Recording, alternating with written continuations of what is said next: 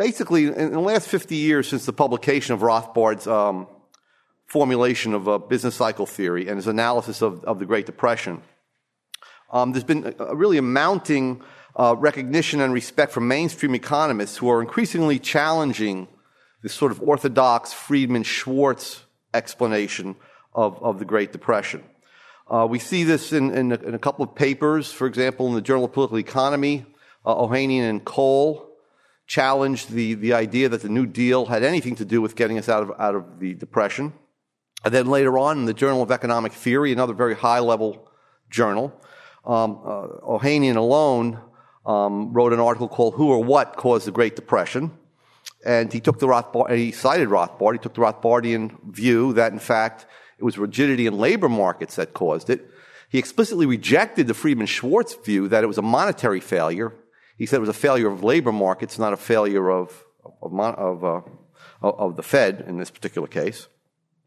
And then, of course, we know that many financial economists, practitioners, commentators have also been using the Rothbardian formulation of Austrian business cycle theory going forward in the last decade or more to explain events as they unfolded leading up to the bursting of the housing bubble and then the financial meltdown. So in the first part of my paper, I go through a number of different people have used Rothbard. In fact, Brendan Brown, who's here with us, also used Rothbard's America's Great Depression in some of his analysis of the Great Depression in his book, The Global Curse of the Federal Reserve. So I found a paradox, and that was that some contemporary Austrian economists have recently criticized Rothbard as a greatly inferior monetary economist to Friedman. Take one example, George Selgin, and I'm not completely being fair to George here, but he's never fair to me, so because it was on a blog. He's a free banker who has strong Austrian inclinations.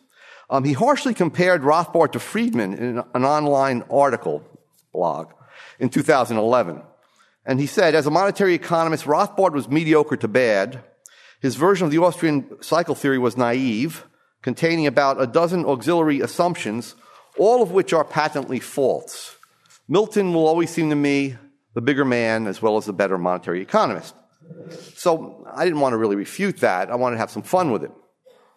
And refute it in a sort of a different way. And it struck me that you could really test Selgin's assertion. Now, the test I proposed to conduct, or that I did conduct, does not really involve specific quantitative predictions and probably doesn't qualify as an empirical test in the sense in which that term has come to be used in modern economics. Rather, I compare the theories of Friedman and Rothbard on the basis of predictions implied in the verbal analyses of the current and future state of the U.S. economy made between 2002 and 2006 by Friedman himself on the one hand, and the followers of Rothbard on the other hand, the Rothbardians. I mean, Rothbard wasn't alive to make these predictions, but people who pretty closely follow him, including myself, Mark Thornton, and there are others, made predictions about what the pattern of the unfolding of these events would look like. And that's what I did then was to talk about pattern predictions. So let me just give you a little bit about pattern predictions. Now, this concept was made famous by Friedrich Hayek. Okay, so I went back and I began to look, and it turned out that it was actually first articulated about 30 years before Hayek wrote by Lionel Robbins in his brilliant essay on the nature and significance of economic science. He really first formulated the concept, and he actually used the terminology of pattern prediction. Let me just give you a few quotes from Robbins, just to give you a flavor of what pattern predictions mean and how I'll use it. Quote, if the given situation conforms to a certain pattern, certain other features must also be present, for their presence must be deducible from the pattern originally postulated. The analytical method is simply a way of discovering the necessary consequences of complex collocations of facts. Consequences whose counterpart in reality is not so immediately discernible as a counterpart of the original postulates.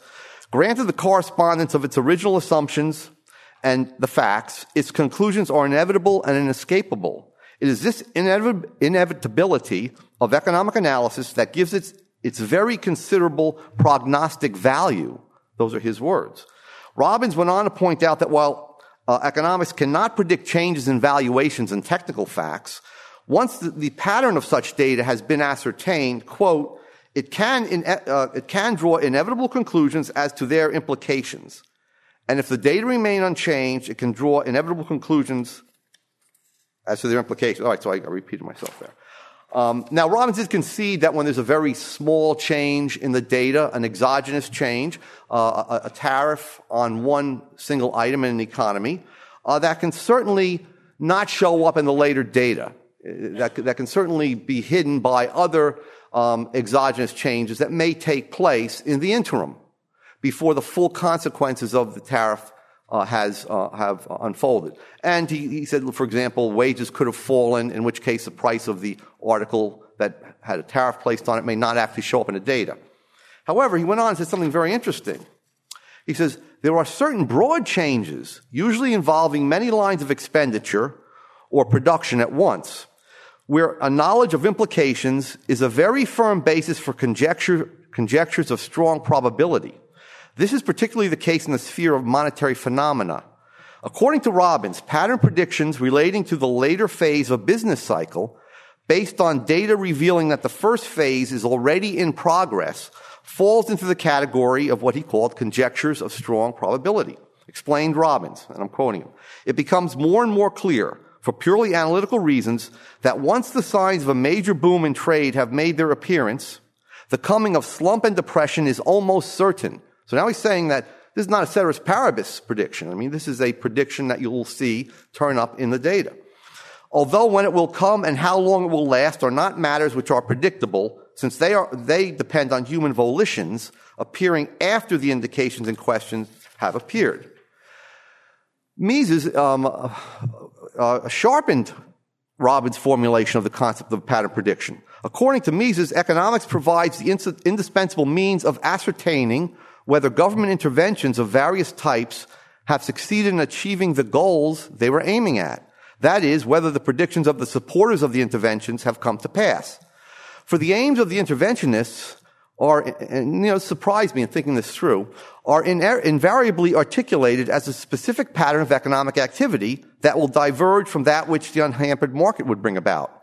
All interventionist measures are therefore based on implicit pattern predictions, okay? Now, Mises doesn't say that in those words, those are my words, but he has an insight into that. So, in tracing out the effects of any actual government intervention, therefore, the deductive economist is in effect enunciating a prediction of an alternative pattern of economic interactions that will inevitably emerge once the interventionist policy has been implemented. And Mises goes on to say that these can, because of human valuations and volitions, these can only be qualitative, not quantitative. So he forcefully states the claim for the predictive value of economic science. Quote, economics can predict the effects to be expected from resorting to definite measures of economic policies. It can answer the question of whether a definite policy is able to attain the ends aimed at, and if the answer is in the negative, what its real effects will be. But of course, this prediction can only be qualitative. It cannot be quantitative because there are no constant relations between the factors and the effects concerned. The practical value of economics is to be seen in this neatly circumscribed power of predicting the outcome of definite measures.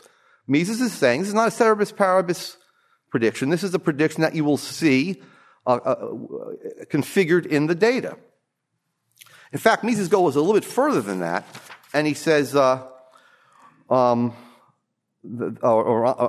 paraphrasing him. For Mises, then, pattern predictions refer to qualitative configuration of objective economic data, which could not be detected without prior economic analysis, and indeed whose very conception is dependent on economic theory. Let me give you an example. An increase in the federal minimum wage to $9, which is now being bandied about, per hour, from the current $7.25 per hour, which we assume to be above the equilibrium wage, will lead to an increased surplus of unskilled labor reflected in greater unemployment or a decrease in its non-wage benefits, or both. This pattern prediction is theory-dependent in the sense that the very phenomenon of an excess supply of labor specified by the theory could not be even apprehended without it, okay, is specified by the theory and could not even be apprehended without it, let alone detected in the complex objective data. So the very prediction of the pattern, you can't even know what the pattern would be like without prior analysis, okay? So the empirical stuff comes afterwards. Okay, let's get to Friedman. Friedman treated the relationship between money and prices as aggregative and mechanical. He focused narrowly on the effect that a change in total quantity of money would have on a unitary variable that he called the price level, which can be measured in a myriad of ways, which we won't get into. But this yields a definition of inflation that refers exclusively to the general movements of prices and completely ignores other more important effects of changes in the money supply. These effects include artificially depressed interest rates, a distorted structure of relative prices, the falsification of entrepreneurs' profit and wealth calculations, all of which lead to asset bubbles, malinvestments, overconsumption, and financial crises.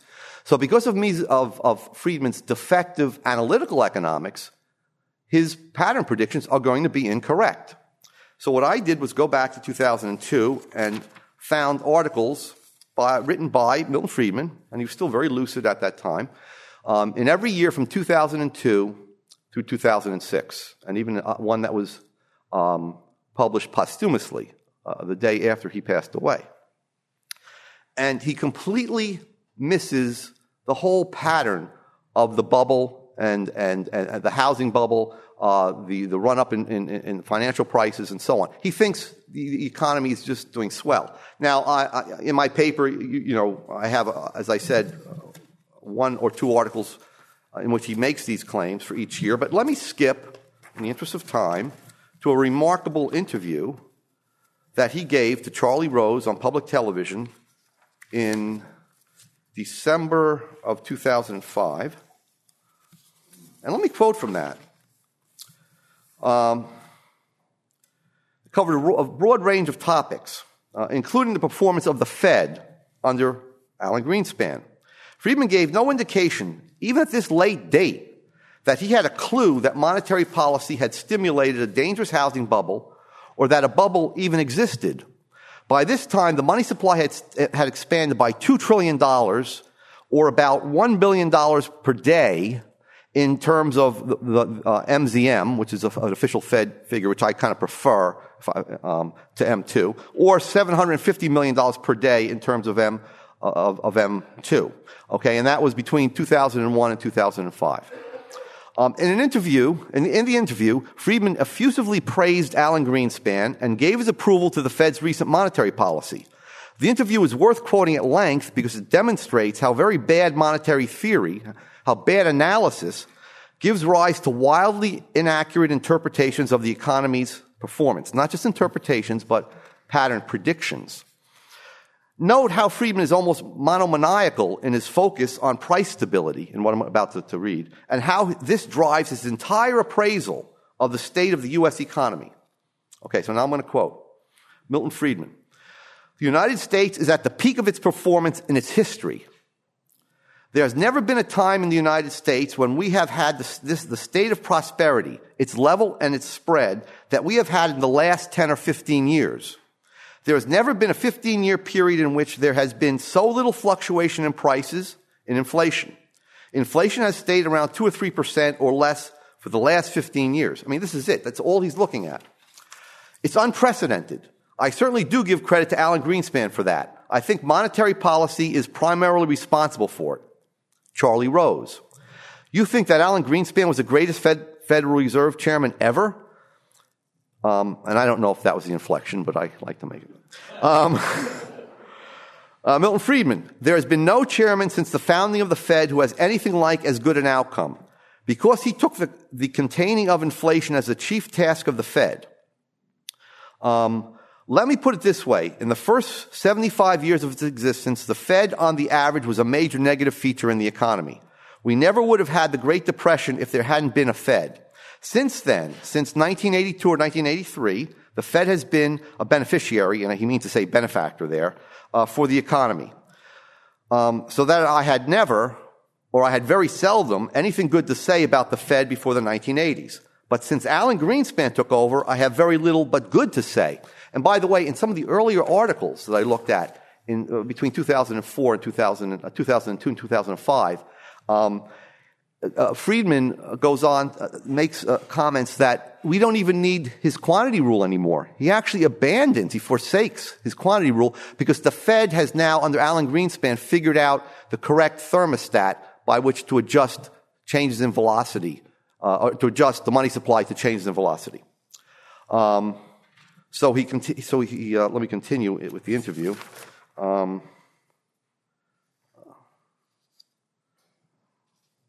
I think his successor is a very able man, and he, like Greenspan, takes keeping stable prices as the major function of the Fed. And I have a good deal of confidence that he will continue in Alan Greenspan's path. You can make a good argument that the Fed overdid easing money a little, and that must be a reference to when they pushed rates down to 1 or 2%, 1%. That they kept the Fed funds rate at 1 or 2% a little too long, and you know that it's a natural tendency that you overdo things. You almost never go right along on a stable path like this. And I was watching. He makes his hand go straight up. He says it waves a little bit.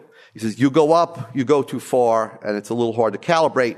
But that was Greenspan's genius. He could calibrate everything. He was willing to abandon the quantity rule for the Greenspan rule. Okay. Posthumously, the day after he died, November 17th, 2006, an article that he had written came out in the Wall Street Journal, Why Money Matters. In this, Friedman compared 3 episodes of monetary policy, which he called, using positivist jargon, a major natural experiment. And the natural experiment was to compare the United States economy, the 1920s, the Japanese economy, 1990s, and then the U.S. economy in the 1990s also, okay, when we had the tech bubble. So what he says is, the conclusion that Friedman drew from this natural experiment was that the highly expansionary monetary policy that the Fed pursued after the 1990s boom caused the U.S. recession of 2001 to be, 2001 to be very mild and allowed the U.S. economy to avoid a 1930s-style Great Depression or a 1990s-style Japanese Great Recession. Now, this article vividly illustrates the reason for Friedman's stunning failure to recognize the housing and stock market bubbles that were very clearly evident and peaking by 2006. For Friedman did not give the slightest indication that he viewed the rapid growth in the money supply as a major factor driving the boom phases of the 3 episodes. Rather, he concluded, and I quote, monetary policy played a role in these 3 earlier booms, but only a supporting role. Technological change appears to be a major player. So it was technology. This conclusion perfectly exemplifies the mindset of price stabilizers like Friedman and his mentor Fisher, who he called the greatest American economist who ever lived. Since there was very little change in some arbitrarily selected price index in the U.S. in the 1920s and 1990s, and in Japan in the 1980s, well then, monetary policy could not have been the cause of the boom. In the last section, so Friedman made his predictions of how the economy would continue under Greenspan, his pattern prediction was devastatingly, blatantly, abysmally bad, okay, wrong. And then in the last section of my paper, I rehearse some of the predictions that were made by the Rothbardians, which Mark has written an article on. I sort of went over it. And I had also discovered that in 2004, in an article, I had sort of talked about the housing bubble and predicted that it would blow up, okay? And I'm just a guy who teaches at Pace University. I mean, I'm not Milton Friedman. So it's not me. It's the good analytical economics that Austrian economics is that I think permits us to make these non-quantitative pattern predictions that Robbins and Mises talked about. And also Rothbard has a long section, which I quote in my paper, on pattern predictions. He does not use the term, though. So I'll stop here and take any questions. Thank you.